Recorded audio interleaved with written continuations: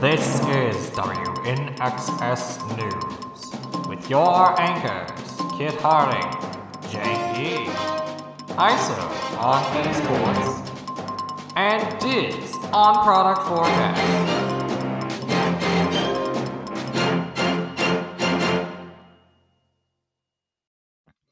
Welcome to WNXS News, your nexus for Magic News. I'm Jank E. And I'm Kit Harding. Thank you for joining us. Our top story. It is with a heavy heart that we acknowledge a great loss in the modern and pioneer communities. Since their introduction right around the start of the pandemic, they've been a constant presence, almost reassuring in the certainty that players would see them at every event. Now, we commend their soul to the Mana Vortex, hoping that this will appease the mighty void for a long time to come. I don't know that I agree this particular presence had a true soul. And why shouldn't it? Cats have souls. Are you feeling okay? Quite well. Why do you ask? No reason. You were saying? I am, of course, referring to the loss of Luris of the Dream Den, as announced Monday, March 7th. Luris was banned in both formats due to its frequency, presenting in 31% of high-win Modern League decks and 20% of high-win Pioneer League decks. The high level of its inclusion led to widespread community outcry to get it the heck out of there. This, coupled with its unique ability to give continued access to early game resources, made it a very good addition to almost any deck. Per the article, it isn't a trade-off, but purely additive for too many archetypes. With Pioneer being relatively new as far as formats go, and the constant addition of new cards and sets, Wizards felt that Luris would contribute to a hastening of format homogeneity that is inevitable in all non-rotating formats. They banned it here in order to be proactive rather than wait for Luris decks to gain complete dominion over the format. Despite the somberness of this occasion, it seems that most of the modern and pioneer players are rejoicing at its sudden but inevitable demise, largely because of the complaints mentioned earlier. Who would have imagined Magic players complaining about things? Truly, this is the darkest timeline, joining Luris in the ever-sucking Mana Vortex. Don't say it like that. Joining Luris in the ever-sucking Mana Vortex. That's not what I meant! Well, how else am I supposed to say it? Happy? Angry? Confused? You know what? I'll just take it from here. As my esteemed co-anchor was trying to say, Luris wasn't the only ban we got in the announcement, as the Pauper format panel made their second set of changes to the format. Joining the ban list are Galvanic Relay and Disciple of the Vault, with Gavin Verhey releasing an article dealing the PFP's reasons for these bans. Galvanic Relay was left behind as a strong card with no true home after the Chatterstorm ban, but when Kamigawa Neon Dynasty was released, Experimental Synthesizer pushed it over the edge, for it caused thunder and lightning and weather changes worthy of Ral Zarek. I don't think that Magic cards can actually affect the weather. Well, your magical powers are all connected to bad puns, so of course yours don't. And how does Galvanic Relay affect the weather? With Storm! While other storm spells can take advantage of the ritual spells in the format, none of them are quite the problem card that Galvanic Relay is proving to be. Experimental Synthesizer was deemed to be strong, but it also enables other, less broken strategies, so no changes were needed regarding it. Our listeners may recognize Disciple of the Vault from our last story about the PFP. When Atog was banned, this card was mentioned as another possible affinity ban, but the PFP chose to give the format time to adapt before they made the decision. And as the astute observer may have noted, adapting did not quite solve the affinity problem. It was still one of the most commonly played and most powerful decks in the various format leagues and challenges, and when looking into the more powerful deck enablers, Disciple of the Vault was viewed as having the strongest ability to cost ratio. As such, it got the axe. Do you suppose it goes back into the vault it's a disciple of, or did the Mana Vortex get it? Moving on. In a startling example of one of the rarest phenomena in the multiverse, One card was reclaimed from the depths of the Mana Vortex. Expedition Map is back! After the banning of Bonder's Ornament and Prophetic Prism, the PFP was happy to see the format open up due to Tron's fall from grace. However, the deck fell a bit further than anticipated. While the PFP doesn't want the deck to always be on top of the format, they believe it's healthy for players to feel it lurking on the fringes, never knowing when it will strike. Yes, Tron should always be stalking the forests of Argoth, waiting to lure Urza and Mishra there to the site of the final destruction. Not to mention that Expedition Map's banning didn't have quite the effect on Tron they expected in the first place. Yes, there was that too. The next Pauper ban and restricted announcement is expected to come after New Capenna's release, so we'll be sure to let you know all about it once it happens. Speaking of New Capenna, the March 3rd weekly MTG stream brought us the first previews and sneak peeks at the set since its announcement. Diz, what did we learn? Actually, Kit, Diz is out this episode, so it's me, Daryl, here to fill in. Man, we've learned so many things. For starters, we know there are 5 different factions, each a 3-color grouping we haven't seen in a premiere set since the Alara block. Remember blocks? WNXS News remembers. Anyway, the 5 new factions are the White, Blue, Black Obscura, the Blue, Black, Red Maestros, the Black, Red, Green Riveteers, the Red, Green, White Cabaretti, and the Green, White, Blue Brokers. I can't have been the only one surprised that the brokers weren't one of the Black Aligned groups. What, because finance careers go for success by selling one's soul? Well, not in those words, but that's the spirit of it, yes. Ah, so Urzov then! Well, they probably didn't want the two to look too similar. What do we get in regards to actual card previews? 5 new lands. Ikoria showed us the Triome lands, and now we have their counterparts in this set, and each seems to be pointing at some of the legendary creatures we can expect. The Cabaretti land is Jetmir's Garden, the Obscura have Rafine's Tower, Spara's headquarters represents the Broker faction, Xander's Lounge comes in for the Maestros, and Zia Torres Proving Ground fills in for the Riveteers. For any listeners who weren't into the game when Ikoria was released, these lands will have all 3 basic land types associated with their colors, tapped, and have an option to cycle them away for 3 generic mana. I guess we can now call them the Tricycles, as the Triomes should have been. We certainly can. We got one more spoiler card, Broker's Ascendancy. For blue, white, green, you get an enchantment that gives a +1/+1 counter to each creature you control and a loyalty counter to each planeswalker you control at the beginning of your instep. We saw brand new art treatments and promotional packaging, including artwork that seems to depict Elspeth in her best Roaring 20s warrior garb. The New Capenna story will be released before full set previews begin, with the first episode releasing March 28th. Full previews begin April 7th, with the pre-release happening April 22nd, digital release on April 28th, and full worldwide release April 29th.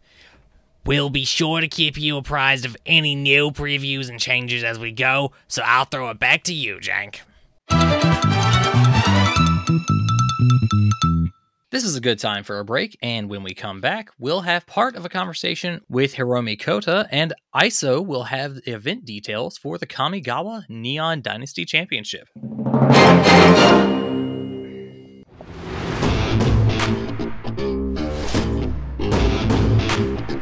This Saturday at the MTG Nexus Arena, the long-awaited return of the Goblin Chief himself, Hobbs Q, squaring off against Janky, Wildfire, and Kaburi in a no-holds-barred goof sensation. Silly magic, possibly zombies, possibly shadow. No one knows until it's too late. This Saturday, March 12th at 9 p.m. Eastern on twitch.tv/MTGNexus. Be there, see the carnage, or don't.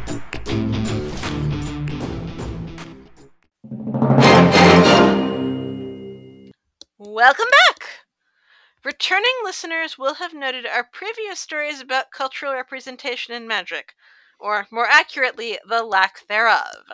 However, reception to Neon Dynasty has shown that this time, WotC managed to knock it out of the park into a slam dunk. It certainly went more smoothly than that metaphor. What's wrong with my metaphors? You don't play very many sports, do you? I mean, there's Blitzball. Ah, yes, the totally real and not at all fictitious or made-up sport from Final Fantasy X. Anyway, a large part of the success of Neon Dynasty was due to the presence of a cultural consultant team. One of the team members, Hiromi Kota, was gracious enough to sit down and answer some questions about their work on the team and the team's process within the set. For our listeners who might be unfamiliar with you, could you please tell us a little bit about who you are and what your role involving Magic is? Yeah, sure. So I am a freelance game developer / writer / cultural consultant. And for Magic, my purpose was as a Japanese cultural consultant. Like my background there is that I am, among other things, Japanese American. Like I was I was raised with Japanese building blocks, like as like a toy, like as toys for like kids. You know how like usually there's like the English alphabet. Right. Mine were in Japanese. Oh. And I was, I was partially raised in Japan. I grew up there in Okinawa because my family is specifically Ryukyuan, so like a separate ethnic group from what most people consider Japanese. Like, contrary to popular belief, Japan isn't a monoethnic population. There's like at least 3 major categories, depending on how you want to split things.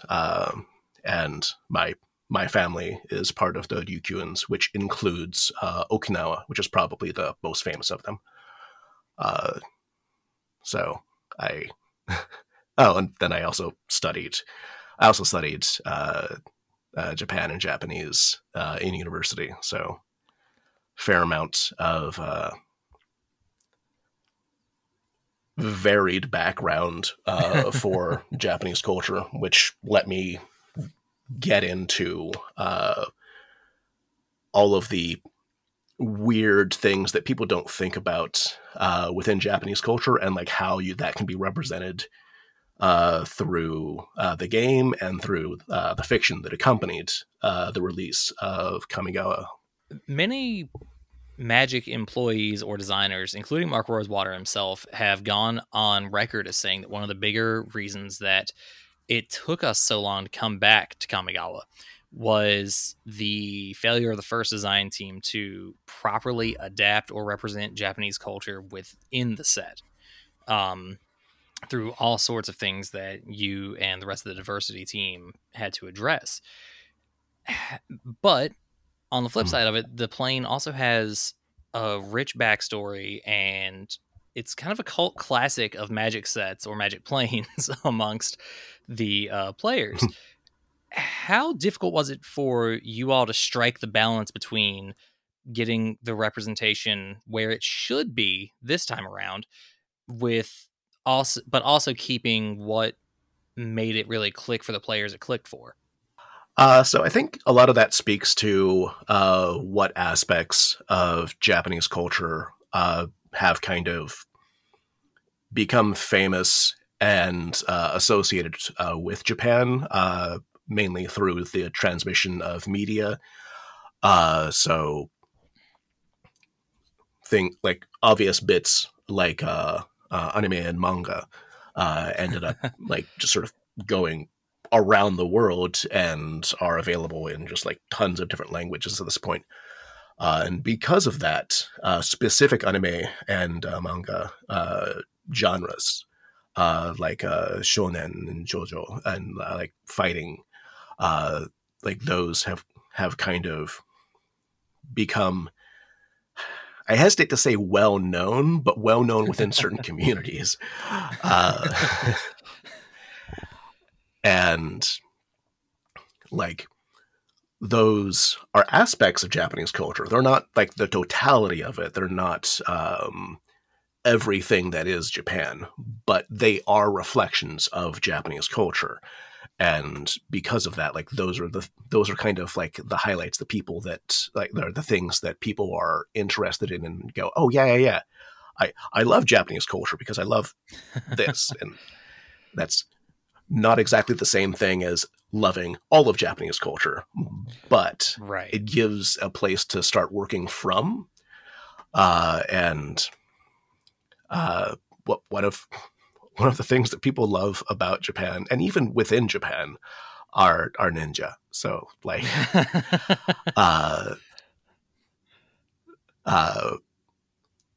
like even as a kid in Japan, there were like not just anime and manga, but like also just like books aimed at kids, like mainly pictures, but like not.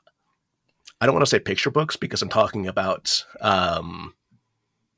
things that were essentially like about 100 pages or so with like photographs of this is what a ninja's like. And like I remember reading them as a kid and going, ninjas are awesome. And like I was Japanese American kid living in Japan, reading a Japanese book. It's about ninja. So I'm like, you know, it's hard to not. Likewise, samurai are also a perennial favorite. And again, this is reflected within Japan, like a genre of period film in Japanese culture is chambara, which is just basically anywhere, mainly Sengoku era, but like anywhere that the samurai were prevalent. So like mainly Sengoku in Edo Jidai. Like there's constant demand for new and cool samurai representation. And like some of it, even in Japan, is accurate, and some of it's not so historically accurate. The West has a similar issue with cowboys. For whatever reason, Westerns got really popular in the West, and they rarely represent the actual life of cowboys. Like something like 60 to 70% of the entire cowboy population was black or brown, and it's hard to find a cowboy movie with any black or brown people in them. So it's like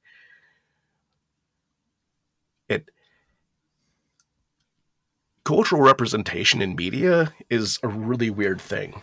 And so to kind of pull it back to magic in this regard,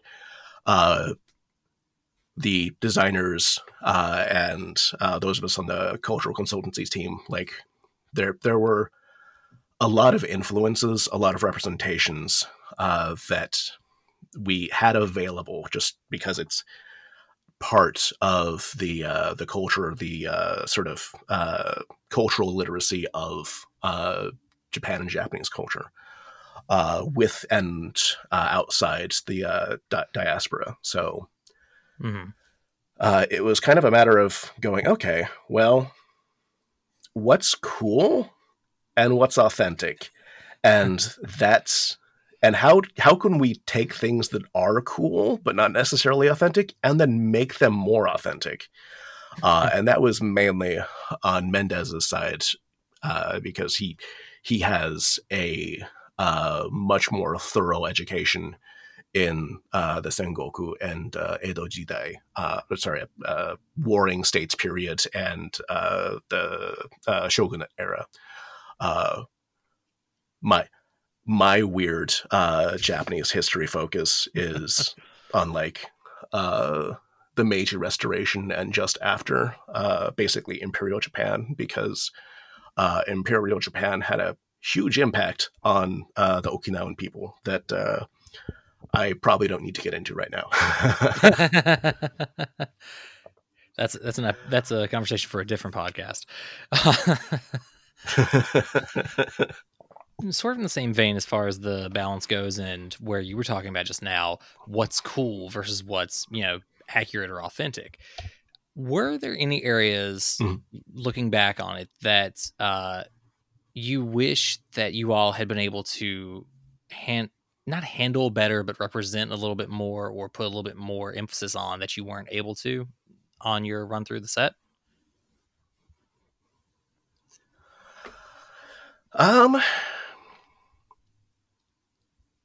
I haven't gotten like deep into the set just yet. Like I played a game of Commander last week, but like my comps from Wizards haven't arrived yet, so I haven't like gotten to get a real hands-on for the full set. But like so far with the cards that I've seen and the fiction that's come out, which I'm pretty sure that I had reviewed all of the fiction ahead of time and like suggested changes. For the most part, I'm pretty pleased with how everything's turned out. Like there was one bit where I thought that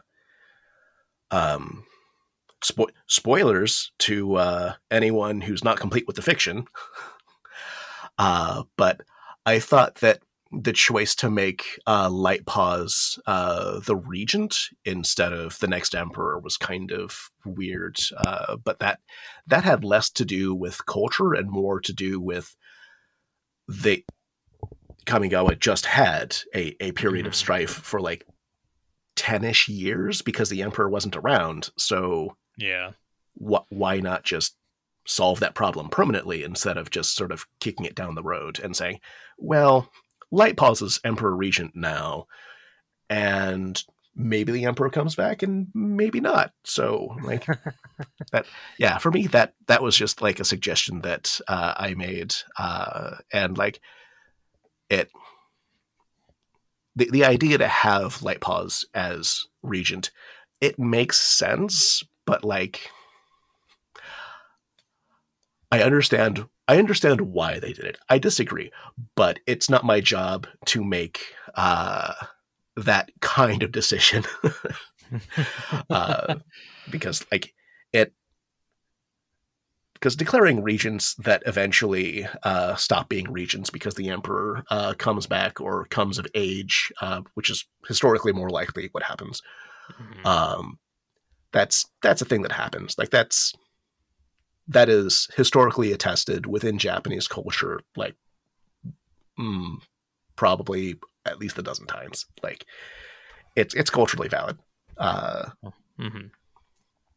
And I think that was really like the only thing that I've run across so far that I've been like, because like, yeah, no, I mean that's me talking from a fiction writer perspective as opposed to like a cultural consultant. Like culturally, It's valid, and like everything else, I've been pretty pleased with. This wasn't even something that I had brought up, but in one of the things, like in episode 3 of the main fiction storyline, is that the author pointed out that the Nezumi, the rat people, are marginalized people. Like they're not treated with the same level of respect. They don't have the same access to anything. and they're forced into respectability politics, where they're a marginalized group and they have to act more polite than everyone else in order to get heard, and sort of like seeing the pushback for that when Kaito went to a village was great. Like, I didn't ask for that. Like, that was in place before my review, and I'm like, that's an amazing detail, and I would like more people to realize that, like, not everyone is necessarily equal within a fictional universe, and if they're not equal, that has consequences. Whether or not those consequences get delved into in canon is kind of the dividing line between, do the writers and creators care about marginalized people, or do they just kind of forget that we exist? The full interview can be found at mtgnexus.com. Next up, the Neon Dynasty Championship is speeding towards us at the rate of a dragonfly suit. So for a quick breakdown of the event and what we can expect, here's ISO.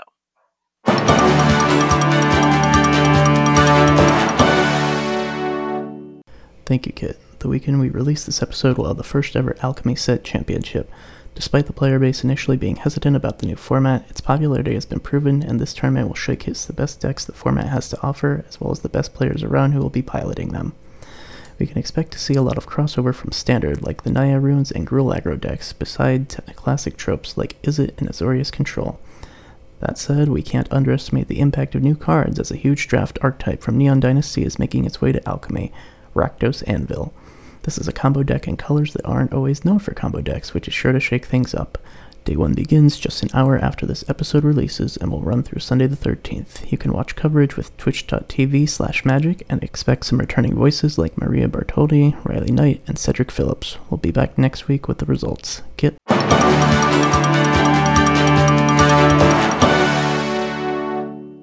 Thank you, ISO. It's time for our next break, and when we return, we'll talk about how Wizards isn't the only company who can time announcements poorly.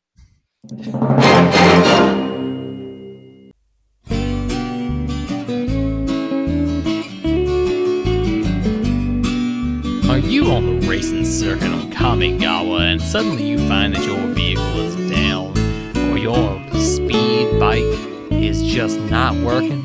Well, come on down to Katori's one-stop repair shop and slop shop. We'll fix you right on up just as quick as can be, and we'll even let you get a meal included with your bill.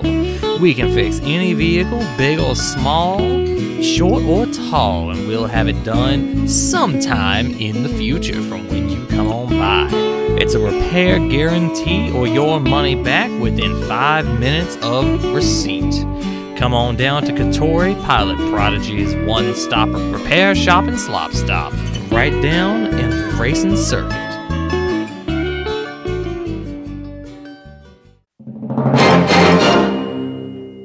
Welcome back. There are numerous content hubs and card sale sites that get recurring mentions here on WNXS News. For one specific name amongst those, it doesn't seem to ever be for a good reason. In a previous episode, we reported on Star City Games making changes to their content model at the beginning of this month, shifting their focus away from competitive content and laying off the writers associated with it. While that may seem like a bad announcement, and it certainly got them a fair amount of negative attention, they somehow made it even worse with an ad for their premium service. For reference, the premium membership of SCG.com used to include access to the premium content, namely the content that SCG has recently removed from its business model. An announcement was made for the updated version of the premium option just a few short days after the writing staff was laid off, and it turned out to be pretty much just discounts and access to specific merchandise. The heat for the content shift itself had yet to die down, but this announcement inflamed it even more. The comment section was functionally a roast, with commenter after commenter either dunking on SCG or just sharing impotent rage. And the quote tweets were not any better, with people calling the announcement childish, saying they'd rather buy from any other service just to spite them, and rhyming their name with other words we are not allowed to say on this podcast. Honestly, the mockery from this one tweet may rival all the mockery WotC has gotten the last 6 months. I'm not going to do the statistical research for this, but you are probably not that far off. You never do our statistical research. We never have statistical research! Well, we could. You're the one who just took a math class. First of all, that was months ago, and secondly, I just said I'm not going to do it. Of course not. Anyway, this is yet another reminder that there is no upside to being the main character of MTG Twitter, so please tweet responsibly. That's all this edition. We'll see you next time. Same time, new news.